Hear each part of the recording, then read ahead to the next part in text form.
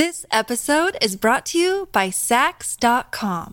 At Sax.com, it's easy to find your new vibe. Dive into the Western trend with gold cowboy boots from Stott, or go full 90s throwback with platforms from Prada. You can shop for everything on your agenda, whether it's a breezy Zimmermann dress for a garden party or a bright Chloe blazer for brunch. Find inspiration for your new vibe every day at Sax.com. When you need mealtime inspiration, it's worth shopping Kroger, where you'll find over 30,000 mouth-watering choices that excite your inner foodie. And no matter what tasty choice you make, you'll enjoy our everyday low prices, plus extra ways to save, like digital coupons worth over $600 each week. You can also save up to $1 off per gallon at the pump with fuel points. More savings and more inspiring flavors make shopping Kroger worth it every time. Kroger, fresh for everyone. Fuel restrictions apply.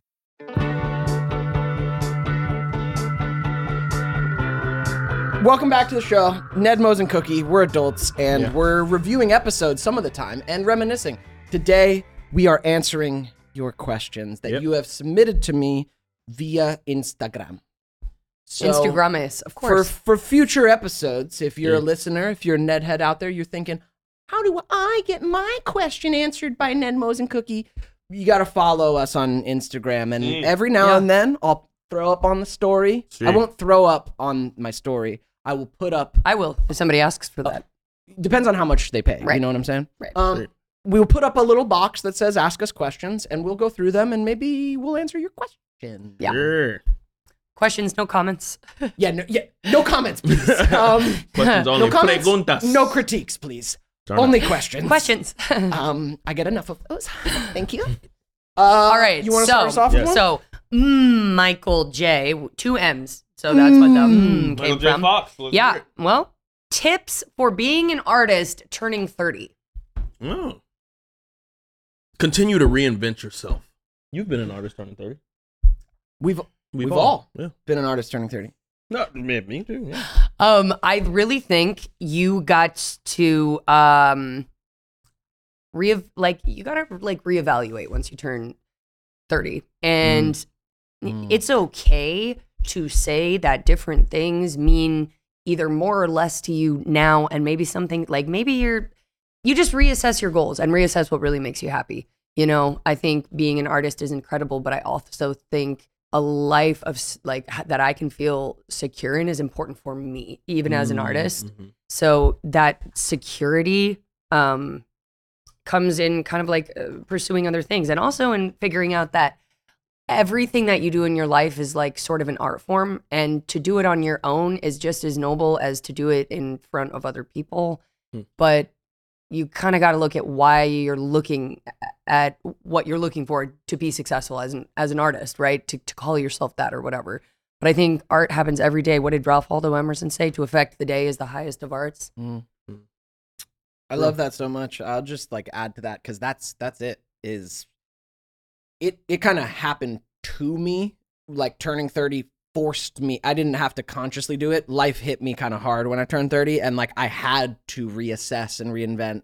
And I think through your 20s, like go out and fail. Go out and have dreams. Let them change. Try for them. Let them fail. Learn things. Grow. It's all good. Do that your whole fucking 20s. Shit hit different when I turned 30. That security does become more of a thing. It's like, hold on, all these artistic dreams that I pursued in my 20s, a lot of them I didn't hit, and they were supposed to provide me with the security that I was looking for. That I need. Security as in food, as in everything. Yes. Beyond just like personal spiritual security. No, my like security in life. And turning 30, you really have to look at like, how am I going to get to the life that I want? And you really have to ask those different questions. What do I want my life to look like in the next 5-10 years? What does security look like to me? What does my art look like to me? What hasn't worked over my 20s? Like a lot of it for me was processing my 20s. What worked? What didn't? What do I need to change? What do I need to adjust? What do I need to let go of? Where am I self-sabotaging? Yeah. Right? Where have I stayed stagnant? So even though I've been an artist since I was 21, nothing has really changed in my artistic repertoire or what I can offer now that I'm turning 30, right? So that tells me either A, you're not focused on the art, or B, it just doesn't draw your interest, or you feel like you don't, like, it's not something you want to work on, right? Or you feel like maybe you don't actually want to be seen and you're grappling with that. So you can want things and not be totally, equipped to do them. Yeah, I saw a great meme that said, like, being an artist is constantly and simultaneously wanting to be seen and wanting to hide. Yep. And you're like constantly dealing with these two forces, and I feel that. Yeah. And yeah, at 30, you just got to assess. For me, I like got to reassess my failures and my wants, and do I still want to do this? Because I could hop off the artist train or like make it much more personal, just have like my music for me, maybe, read plays and still enjoy it, but take the pressure off like my big dreams and shit. Yeah. But I got to reassess, am I still like in this for the next 10, 20 years? Like I got to recommit, and I found inside myself, man, I love this shit. I'm doing it for the rest of my life. Like I'm in it. But I had to recommit. I had to come back to it. Yeah. And then it's empowering. Yeah. It's like, I'm not doing this just because I've been doing it so long. I chose in the now. Oh no, I'm still doing this. Yeah. I'm in these streets. In these streets, I'm out here. Yeah. One thing that I'll add, since he asked for tips and mentioned the 30s. The 30s kind of means adulthood. A rigid tip to add on to that is monetize your craft. Some people have not done that, and I know that myself, I struggled with monetizing it because have been so airy, and I'm just like, oh yeah, I'm doing this because I love it, and people will see my expression, and they'll da-da-da-da. But you also got to keep those lights on, and I hate to make it about money because it should be detached, but it's so intertwined. Well, if you love this art, then you have to do everything around it to allow you to continue to do it. We live in a society where it's not like you can just be artists. You live in an industry too, right? So you do some things for art, you do others for commerce. Yeah. And both of those things keep you within an industry where sometimes you get to do really good work. Yep. Yeah. Music's been a strange one for me. I absolutely love music. It's a part of me. I've gone through different phases with it. I was signed to Universal at a certain point. Really thought I was thought I was gonna be like a big artist. What that fell through. Started working with these other producers. Thought that was gonna happen. This cycle with music throughout my life, it's just to kind of speak against your point a little bit. Even though I agree entirely, you have to find how you're gonna pay your bills. Like you cannot leave that, and your art is a good place to monetize. However, every time I've pursued music, the industry side of it, the commerce side of it, really hard and like tried to make shit happen with it, after a certain point, it burns me out and I don't want to touch it for a while. I don't want to touch music for a while. I went through a year after like hustling it, did the Patreon, was making music all the time. The performance with Seal at Hollywood Bowl was fucking huge. I was like in it and on my music path, but something about like turning it into this sale and need for it to come back to me in a certain way disconnected me from like my love of it. So it's a weird thing when it's an art because it can pay your bills and it needs to be external in some ways, but also some of our art is so like personally connected to us, and it's a weird balance to strike between that art and commerce some of the time. And you don't only have to sell your art. Sometimes you have to sell other things in order to be able to do your art. Exactly.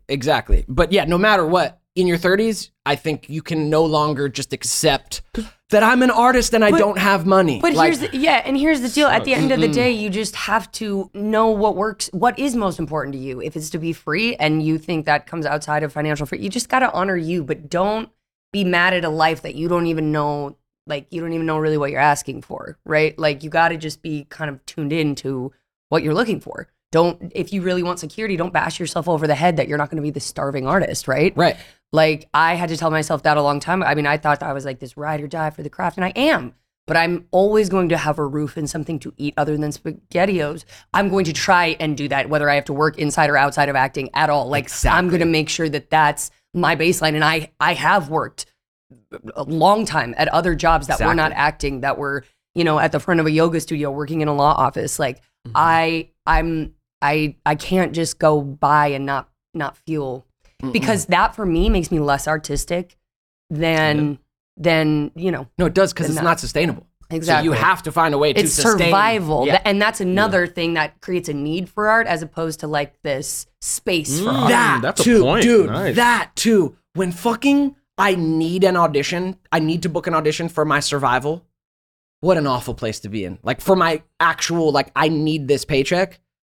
Dude, that's brutal, man. Now I'm not free to fucking make choices. Now I have this weird attachment need. Like it's not good. It's not good. Yeah. Nope. that's such And a you good try to point. fill all these holes that you think they're. Looking. I know. Mm-hmm. It becomes so stilted, so stiff, so performance. Yes. Like, oof. Yeah. Great question. Thanks for that. I loved that because that's definitely, It's been a thing. been a theme of my 30s so far. Same. Is reconciling that. Same. Yeah. And really asking what I want. I spend time now, especially we drive a lot in LA. I spend time in my car sometimes, like actively saying, okay, while I'm driving, I just want to spend this time just ruminating on what do I want? What do I want? What do I want? What do I want it to feel like? What do I want? And just asking that question forward, it's been really helpful actually taking conscious time to think through it and feel through it and feel into it. Yeah. Manifest. Thanks for the question. This episode is brought to you by Sax.com. At Sax.com, it's easy to find your new vibe. Dive into the Western trend with gold cowboy boots from Stott, or go full 90s throwback with platforms from Prada. You can shop for everything on your agenda, whether it's a breezy Zimmermann dress for a garden party or a bright Chloe blazer for brunch. Find inspiration for your new vibe every day at Sax.com. I like this one because I just want to bring up a certain part of my life. You were there for some of it, Daniel. Turn up group. It Go ahead. Gma fan. Yeah. Asked, how was Hollywood Valley life? They said during Ned's, but I'm going to take it after Ned's. And they said any cool parties or only in LA moments. And I just want to take the moment to share. Go ahead. So third season of Ned's, my family and I found this house to rent in the Hollywood Hills. Perfect. We were just going to rent it for 6 months. It used to be owned by Anthony Kiedis of the Red Hot Chili Peppers. He was 2 owners before us, so we started renting it from the owners who got it from him. Like, that was just cool LA history. We're in Anthony Kiedis' house in the Hollywood Hills. It was up near the Hollywood sign. It was this fun, like, just great house for me and my family. We thought we'd be there 6 months. Then the owners wanted to sell it, and my parents kind of loved it so much and couldn't super afford it, but they were like, we have to take this house. Like, we can't let go of this house. It's such a special property. So my parents bought that house in the 3rd season of Ned's. And so post Ned's, like during Ned's, we would go up there and have Yeah, parties in the post, though. backyard. But post, once we got older, because during Ned's we were all little baby children, but post Ned's up into my teenage years, I don't think my parents had ever left me alone in that house for like a night. They like never went on trips without us or something. But then when I think I was 18, and they left for like 10 days on a vacation, and me and all my friends knew like, oh, it's on. Like, it's on. And literally we had like a week of like Hollywood movie style teen Ragers. party, Beer pong, ragers, bro. beer pong Great. in the house, which was so dumb. I never did that again.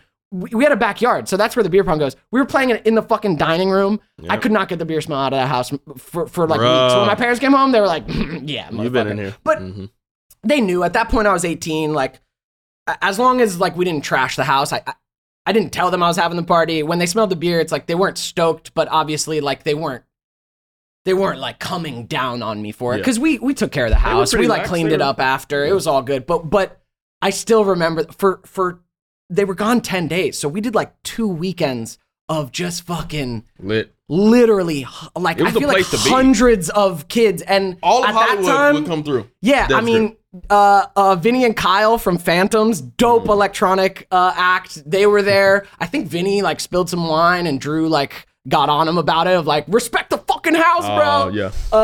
I think Nick Braun was there. Yeah, usually. Yeah, Nick Braun. Like, man, if you could have been there, if you Bro. could have seen it, and it was kind of like phones weren't as. Everything wasn't being documented. Oh, yeah, then. we were just I living don't in think the I have moment, bro. any photo from those experiences, like Dang. any. And it's kind of beautiful. Yeah. But Lit. I wish I could see some images from those parties, because they were just, it was too many people. Bro, We packed my fucking crazy. house. It was so fun. It was so epic, man. fun. We would be on top of the roof, everything. I smoked my first joint on top of your roof, man. I remember that. Yeah. That wasn't during that party, but that was just me and Daniel. It was beautiful, man. It was beautiful. We were like Changed my looking life. at the Hollywood sign, just talking about life. Daniel was a good boy, right? Yeah, Daniel man. was a good Christian boy with ideas about right and wrong. Yeah. And then as you do as a teenager, you start to stretch these boundaries. And I got to smoke Daniel out for his first time. And man, it was beautiful. It was lit. It was lit. It was Magical. literally lit. Yeah. Good times, man. Good times. That's incredible. Yeah. I just want to share that. But And Daniel, have you smoked since? Marijuana. The marijuanas, yeah. Never again. Once you pop, you just can't stop. Whoa. Yeah. I'm more of an edible guy these Yeah. days. Yep. Yeah. But yeah. yeah. Weed has a special place, but you got to get things done in life. So you're not always gonna want to choose that, Yeah. And I guess it's no longer just a California thing. I guess more of these states are like legalizing it and everything. Yeah. But yeah, it's a nice alternative to all the other horrible, vices you Yeah. can have. Yeah, I think in balance, it can serve an amazing Oh yeah. thing. It can serve an amazing purpose at times, and sometimes it can be a problem. Yeah. How about yourself? You ever interacted with the marijuana, the Let cannabis? me think. You skipped that and just went right to No, every night ended with the cannabi. yeah. Nice. Yep. And like even like we were at there was a young Hollywood at the time. Like it was a small community of us out here living this experience. So they're definitely not just at my house. Like you would end up at parties that like all of us kids, anyone who was on Disney and Nick at that time, we all had some overlap somewhere. Yep. And any teenager, you're going to parties as a teenager sometimes. And like this was no different. Yep. We'd all end up somewhere sometime. Oh, Oh my God, I'm just trying to. did you catch just my lower did you just back. fart? Oh my God. I swear you just Where are ripped your ass, manners? dude. Yeah. I swear you just turned and just like pulled a fart out of your Yes, I ass. did. You're right. Dug deep for that one. It sounded like you He goes, really "Don't like. you dare take your face away. Oh. Oh. I have my lower back because Ass? I'm Your fucking. lower Yeah, ass? your lower back. Your My lower right. You want? It's right here. It's right. I know where the there. anus is, Lindsay. Yeah. Know where it's located. I know It's where like farts are made. painful. Oh my God. Andy M94 asked, Carmelo Anthony es una gran persona? Is he a good person? Oh, you met him. Yeah, For he was on our show. Yeah. For sure. He was on our show for an episode. Right yeah, on. of course. I just want to. up. Yeah, of course. Carmelo Everybody who Anthony. came on Él nights was está un sweet. gran persona. Sure. Oh. Sure. Go on. Bang bang. Oh, this is a Ned's question. Glad Fit Man asked, Glad fit man. what are the capabilities / limitations of the little chip on Cookie's glasses? Ooh, I'll dive deep. I'll let you answer that. So, those glasses have all of the capabilities and limitations of Google Glass, which came out. Cookie was able to surf the web, all right, so he could access whatever information he wanted, kind of like Wikipedia. He could just search some terms. He could also hack into any type of electronic transmissions that were happening anywhere else. So that was a great tool to have. He could hijack GPS, man. So much stuff. And this little viewfinder, or this little thing he was twiddling was like the mouse, There we go. Mm-hmm. I feel like I've heard people ask, I think people got confused that we reference Cookie as a cyborg so often that I feel like people ask me was he actually a cyborg? Oh, It's yeah. No, that's how we referenced him because he used technology Yeah. and had augmented reality with it. You're not an actual robot. Yeah, what is that, a meta-human? What would you call someone like... He's like, is he? He's like, is he? Where do you plug him up? Where do you plug him up? But yeah, no, that was some great stuff, man. Yeah, you weren't supposed to be an actual robot. You know what I mean? I can't reference one person on this because I've actually seen a lot of people asking something along the lines of, how do I deal with a breakup? How do I get over an ex? There's a bunch in there where people are asking for that time, which is something we're going to go through many times in our life. But how do I deal with that time where I've been broken up with, or a breakup, getting over someone? Yeah, I will start and say every breakup, and especially the bigger ones from bigger relationships in my life, have been really sacred times after that breakup. Painful, raw, but there's something about that heartbreak that kind of clarifies what matters in my life. There's something that, like, if you actually slow down trying to escape that heartbreak, but just kind of come back to yourself and feel it, I have always found like this truth comes back to me. This voice comes back to me. Because in the relationship, we were creating a we. There was a we. And I was doing something in relation to this other person. And it was beautiful and great. And parts of letting go of that and grieving that are terrible and it hurts. And it's uncomfortable in the transition. However, I'm always coming back to myself after a breakup. I'm not less of me. I'm coming back into myself of not being I'm not referencing this other person anymore. And I think for me, it's like, it's not looking back. It's not trying to hold on. It's feeling everything that comes up. Because there's a whole process. I mean, however long you were in that relationship, I don't know what the math is, but there's a certain amount of time where you're still going to be processing that relationship. However long you were together. I thought it was like double the time that you were together. No.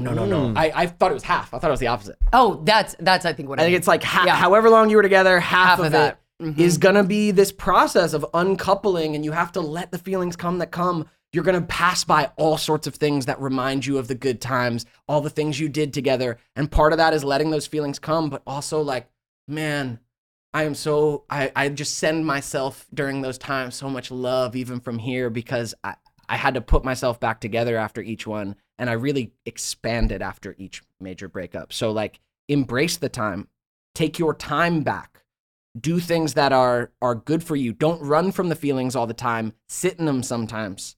I think you have to strike a balance between of like distracting yourself from the pain and feeling it. Cause I think you got to do both. Like at a certain point, you can't just sit in it and cry all the time. You got to like go have some fun and distract yourself, even if it's for a moment. But it's a beautiful process learning how to come back to yourself after a breakup, and like, don't try and skip it. That's part of what you signed up for by getting with anybody. That's part of the deal, man. It's probably not gonna be forever. That's not how it works almost ever. Yeah. Most things in life don't last forever. That's my how do you survive a breakup. My part of it is take responsibility for your side of the breakup. And I think that creates a lot of freedom and a lot less like displaced longing more like, oh, okay, maybe that is actually something I wanted. Like this all behavior wasn't really paying attention, or at least it starts to make more, you know what I mean? Yes, sense definitely. When you can't. This is the biggest thing that I've like learned healing myself is you got to keep your side of the road clean. And when you do that, I don't know, the heart, I don't know, it's a little more fertile for the grief or something. Like, because it's like, it's not this, it's like, okay, this was me, and maybe this is something I wanted I wasn't able to say, or like, you know. Yeah, this is my part of how long has this been coming? How was I blindsided by this? What did I miss? What was I not paying attention to? Yeah, what was I avoiding? What were the red flags I avoided? Nothing, no. I was going to say, what is the question? I'm sorry. No, but it was so heartfelt. I love what you're saying. Oh, my God. Yes. How do you survive a breakup? Oh, okay, cool. Daniel's, he doesn't even know. It's amazing. Yeah. He's like, you just he's like, what do you give mean? them their stuff. Yeah, what do you mean? Get them you fucking send them along and keep living your life the same way. Thank you, young lady. You say thank you and peace. You say thank you. Dang. And you just keep doing the same thing right? you're doing. And then you make dinner and you look at your schedule for tomorrow. That part. No adjustments. All right. No, it's always been a deep survival period post a relationship. But that's also because I like merged identities with them, and I had to come back to who the fuck am I now, you know? I'm a little nervous because I've never gone through a breakup sober. Wow. So that, I think, I'm not like worried, but I'm just like, just dealing with all those like you've and never emotions. done it without jumping to the things. Without jumping to something to like numb it out. That's gotta be tough. It might be tough. It might be fucking beautiful, dude. Like parts of it will just be tough, but it might be beautiful. Mm-hmm. Like when you aren't numbing the pain of like a good breakup, one that really stings. I'm telling you, like, this voice can come through that's so clear for you. Yeah. Because it's not about them anymore. It's like, hey, babe, here you are, you know?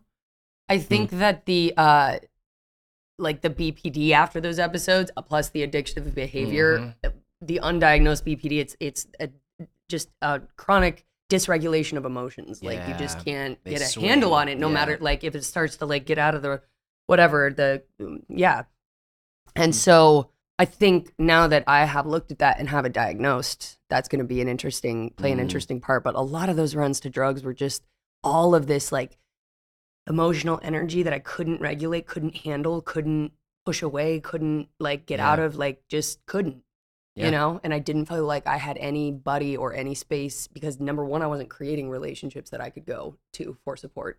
And number two, I didn't trust my familial, like I just didn't trust a lot of other support. And so, So hopefully those will be a lot better with the BPD now that that's under control. Yeah. Embrace your breakups, baby. Yeah. Honest.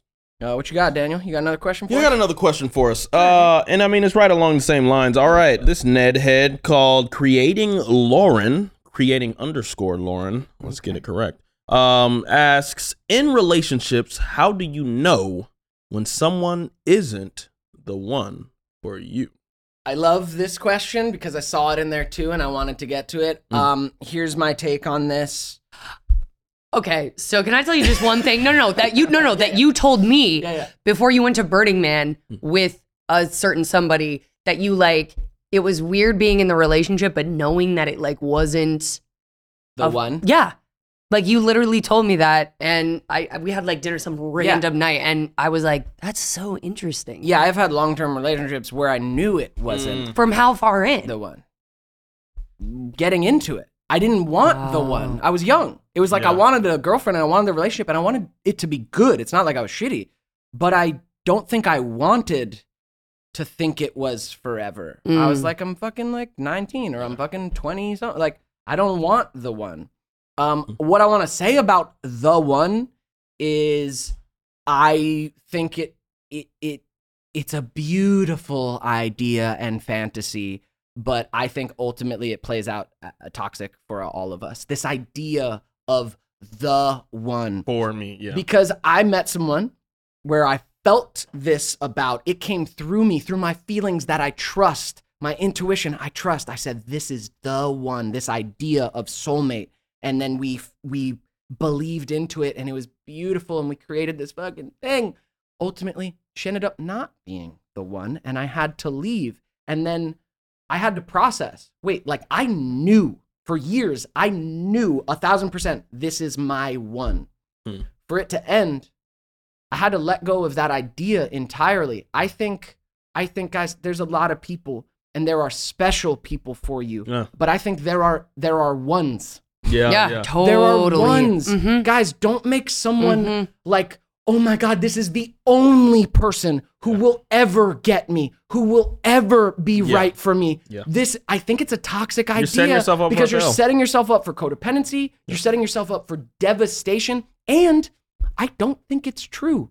Yeah. I don't think you can be with everybody, but I think there are definitely plenty of people in this world of 8 billion it's kind of like that you can match with well. What you said about that cycle, creation, maintenance, destruction. That is some moldy ass lettuce up in that, Yes. It can get to be. It can get there. And if you're holding on, it's a fantasy. The idea of the one is a fantasy. Yeah. And fantasies are beautiful to dream about, but you got to live in reality. Yeah. And like, you can get stuck on how many of us, I'm sure you listeners out there, how many of us have stayed in something well past its moldy fucking time. Simply because of that mindset. Simply because of this idea.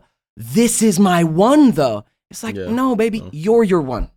Okay, so you're your one. Now that we know that there is no just one, at least we've established that, how do you know this one isn't one of the ones? How do you know it's not the one? How do you know when they aren't the one? When they aren't. Well, there isn't a one, so they're not. But they aren't. How do you know when they're not one of the ones that? Right. One of the ones that you should. Yeah. How do you know when you're just not it? Yeah. How do you know when it's not it? Yeah. I mean, in any relationship, right? You are avoiding you're avoiding things that you know you don't agree with, are incompatible. We all avoid red flags in the beginnings of relationships. Yeah. At this point in my life, I'm actually starting to pay attention to them and actually kind of address them for real and not fit someone into an idea. I'm trying to look at the red flags, maybe discuss them, and then see if they shift, not even needing them to change, see if my feelings about them shift. Like, I'm just trying to not lie to myself when I'm getting to know somebody. Yeah. Not trying to blind myself. Like, no, let's see it all and then see if I still want to keep getting closer. And when knowing someone's not the one, I mean, I told you my big one, who I thought was the one, I knew I needed to leave when literally I got the clarity. Okay, she is asking me to meet her at a certain way in a conversation that she's asked it for many, many times before. If I am to meet her where she's asking me, I'm giving up all of my self-respect and dignity. Like I am no longer standing for myself at all. Yeah. That she's demanding me to meet her outside of who the fuck I am and what matters to me. And that became a really clear thing was, oh, if it's a choice between my dignity or meeting them where they're demanding, that's not the one, and I need to go. Got you. So once you have to compromise yourself or your dignity, because you're willing to compromise I'm with willing a couple. to compromise. I'll compromise all the time. Couple behaviors, For maybe. sure. But when it's compromising myself, Like my dignity, my They're the fucking wrong one. who the fuck I am. yeah. Just look if there is a very obvious you're giving more than you're receiving or you're choosing not to receive. Look where that balance is. If it's pretty well in balance, that's somebody I think for me at least now is like that's very acts of service. I love that love language. Like that's what's important to me. And just like that. being really aware of why I'm giving more or why I'm taking less. I like that. Right? Or taking more and giving less. And that, for me, just tells me pretty quickly if I'm going to be able to do it. And if they're giving you what you need, not just giving out of, like, it's conscious giving, if it's intentional giving, right? Yeah. Based on me and not their idea of what chivalry looks like or this, that, or other. Yeah. And, yeah, so that's just that genuine give and take. If it's already there in the, you know what I mean? That shouldn't, I don't feel like that's something you earn. I think give and take is, like, something that is either you're both like-minded and, you know, it's You're pretty both simple what choosing it. fair is. Yeah. And if I not, love that. that's something too. So I had this thing in relationships where I liked to have the upper hand, right? Whether that was like, I don't know, like I felt really good about myself on set. So that's where I found a lot of people. And I found myself giving and being the one in a financially superior place because it was an upper hand that was a necessity, right? Like the money kind of separated me from ever having to be intimate and deal with things in that relationship. And then I obviously started to resent them so much, bro, like so much, physically repulsed, like everything, because this dynamic that I had created and maintained was killing me. Right. Yeah. So- Part of that, like accounting for the give and take, that's part of like the dignity thing was she's asking me to meet her when I've done this so many times, and I'm asking, like in that moment, I was asking her to like come to a request of mine, and she was demanding it be hers, and it's like it was part of that was like, yo, this is out of whack. I'm always meeting you where you're asking to be met. You're no longer ever meeting me where I want to be met. Yeah, it's a problem. This we're not done. Like sustainable. we're out. We're out of here. I can't justify why I'm taking or like why I'm subjecting doing myself this. to Yeah, this. you're not. There's no given. It's not Yeah. reciprocal anymore. There's this German poet guy Rilke who I read a lot of and just love his words. And he has some quote. I'm gonna paraphrase it, but it's like all love is great that lifts up all of your being at once and kind of raises all of you. But he says like love kind of goes wrong when it pulls at one side of your being and distorts you. That's interesting. That's interesting. Ooh. And since reading that, I interesting. try and check in with it when I have like a crush on someone or start to have those feelings for someone. Like, is this lifting all of me up? Because I can feel it. I can start to feel it when it's pulling at like it's One spot. it's pulling at part of me, but then therefore it's like distorting the other parts. And I can Right. kind of feel that. And I love that wisdom in that. Yeah. Did you answer that? How do I know that this person is not the one? I honestly would say because I'm like Devin. We'll take a hint from like chemistry. All right, you got H2O. All right, hydrogen can bond with any type of oxygen as long as it's freaking oxygen. So I think there are a lot of people out there for you. You know, it's not the one if they are like, you know, putting you in danger. I think for sure if they're making you experience emotions that are damaging to you, like fear. I don't think that's something you should ever really have to feel. That especially if it's the product of your interaction with a person. So I say just watch out for those huge red flags. Like they're not the one if you're feeling those emotions.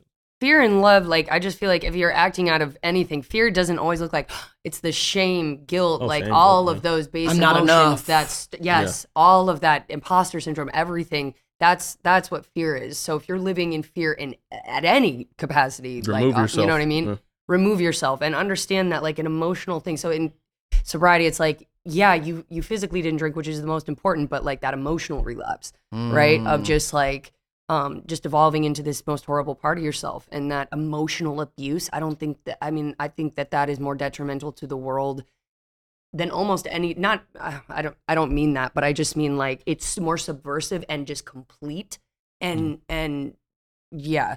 So I think if it's exacerbating wounds that you were told as a kid, if you talk to yourself in your head at night, like feeling like stupid and alone, and you have those like voices going, as opposed to feeling like you're next to somebody that you can ground yourself with. I mean, your body's going to tell you, and just don't like understand if that desperation is leading you into somebody else's arms. It does not mean hate yourself or don't look at it. It means be aware of the whole time that you're choosing this fear over your own good, right? And I think that awareness helps to stop the cycle, and at least it lets you know what's in your control, and not so much these society things that you just have to respond to. Thanks for the question. That's a good one. Question. Yeah, and also this idea of the one, man, it gets so perpetuated by movies and TV. Love your romantic stories that you watch in movies and TV. They are not real. They're fun stories. They're fun, happy story time. They are not real. Jim and Pam don't exist. It's not real. Okay. Dianella96 asked, favorite project you've done since the end of Ned? I'd love to know each of yours. Favorite project? Yeah, favorite project since Ned. Proyecto. It's a toss-up between Aliens in America and 10 Things I Hate About You, because for different reasons. So I was number 5 on the regular cast. So it's basically like on the bottom of the regular cast.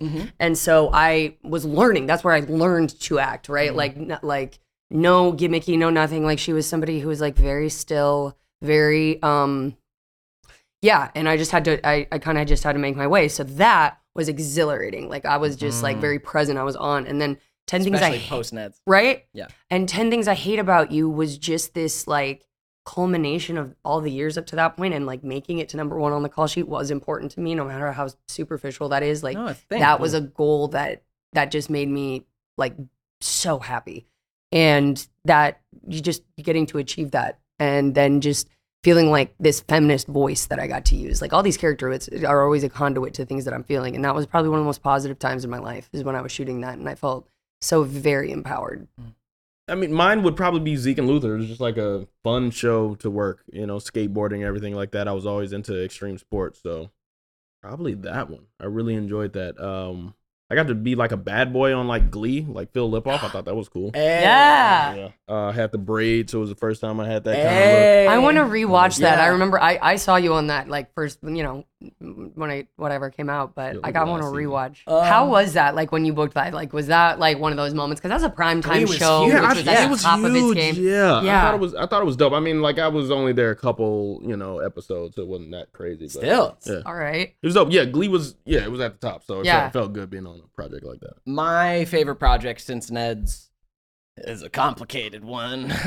By the time this airs, I feel like we'll have finished it. But it's a movie called Rust. Yeah. That you may have heard of. The story with that is I had worked with this writer-director twice before. I did 2 films with him. This one called Crown Vic was really cool. Got to work with Thomas Jane. That project was my favorite project after Ned's before Rust. Was I got to play this like crazy, tweaked out, arrested guy in this one long scene with Thomas Jane where he like strips me naked to humiliate me and interrogates me, and I'm like kind of a fucking tweaker, and it was so fun because it was the furthest I've ever played from myself. So it was hard ass work to figure out how to get there. In a lot of roles, I can just if the character is close enough to me, I can do my acting work on it, but let a lot of my own experience just fill in the blanks of the character. This, I couldn't let any of my life experience fill in this character. It was so far from who I am, so I had to really dig into it. But anyway, did that movie a couple years back. Joel's next movie was a Western called Rust. Alec Baldwin was attached. And I mean, a Western is like an actor's fucking dream. It's one of the classic genres of film. So I got cast as a supporting role in that, to be a fucking cowboy on this period piece Western. And I mean, it was coming after a really like dark time in my life and dark time in my acting life. Like I felt so far removed from my career at that point. And then I was on this set in a Western with actors that I respected the fuck out of, learning how to ride a horse, like in period piece garb. I was no longer one of the kids. I was one of the men on set, and I was playing this grungy ass like character role. And I was literally living my dream on that set. Like it felt so good. I felt so on purpose again. I felt like my life was possible again. I felt like my dreams were possible again. Like it was really a sacred time that was healing me. And then, as we know, like we're like 3 weeks into shooting. I was 2 days away from being done. We had this huge accident where our DP got shot and killed. And like, man, it has been a hard year after that. Like that has been so fucking hard to deal with and process. Kind of because of all that. Like it's this loss of life. It was the moment it hit me. It was all the press about it after. Like everyone has an idea of what that set was, but if you weren't on it, you don't fucking know. Yeah. It wasn't this narrative that went out. Like every set has some chaos. Every set is cutting corners and cutting budgets. At least I can only speak from my experience, but on my experience, it was no different than any other set I'd ever been on. It didn't feel more unsafe. I had a gun every day. I felt safe with it. Like I felt safe with the people. And we were just making a movie, man. It was not this crazy stressed set beyond the normal, beyond what a normal set is. And everyone has opinions about it because of all the stories that went out. And look, you're all entitled to your opinions, but you're not entitled to my experience. And like, this was a deeply personal experience for everyone who was on set to go through this trauma together. Like this goes beyond anyone else's opinion who wasn't there. Like we all had to survive this and like process the grief of this beautiful person who got killed and who was like really special to our set. She's a really talented artist and like a really beautiful person. And to lose her while making a movie, you can't understand what that is like for Alec included. You can't understand. Being on a set is so fucking sacred and so fucking special. It's so beautiful. There's this energy that's happening. There's this fucking awesomeness about we get to do this. And we all felt that with making a Western. I think all of us felt like, wow, man, like we're making like one of these like genre films that's like we've all grown up watching. Like we're doing our version of this Western. And like I felt that energy on set. I felt it with Helena. I felt it with a lot of the people on set. This kind of like joy.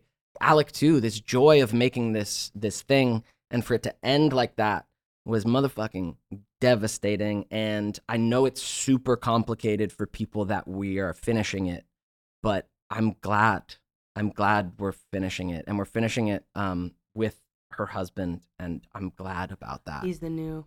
He wants it to be finished as far as I know, and he's an executive producer on it now, and like just he's involved. We would never touch it if he wasn't.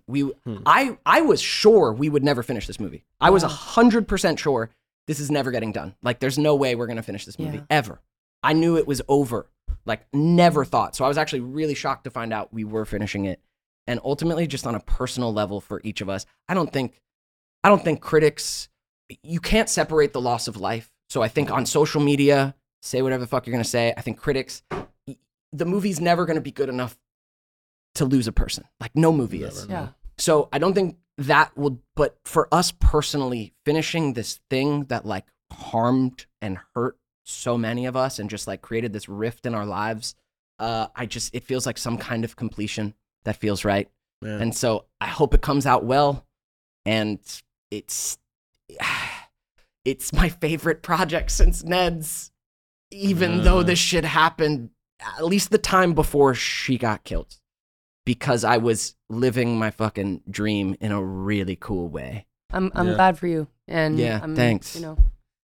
Thanks. Excited to see what comes out of that. That's really lovely, that the blessing of her husband and that he's a part of it. Yeah. So the tip for this episode would just be to find out why and if you're taking crap from somebody else for some reason that doesn't really matter. You know what I mean? Or that you can get through. Like, are you with them because you're reciprocal and like it's a nice this, or are you with them for fear of being alone or for fear of anything else?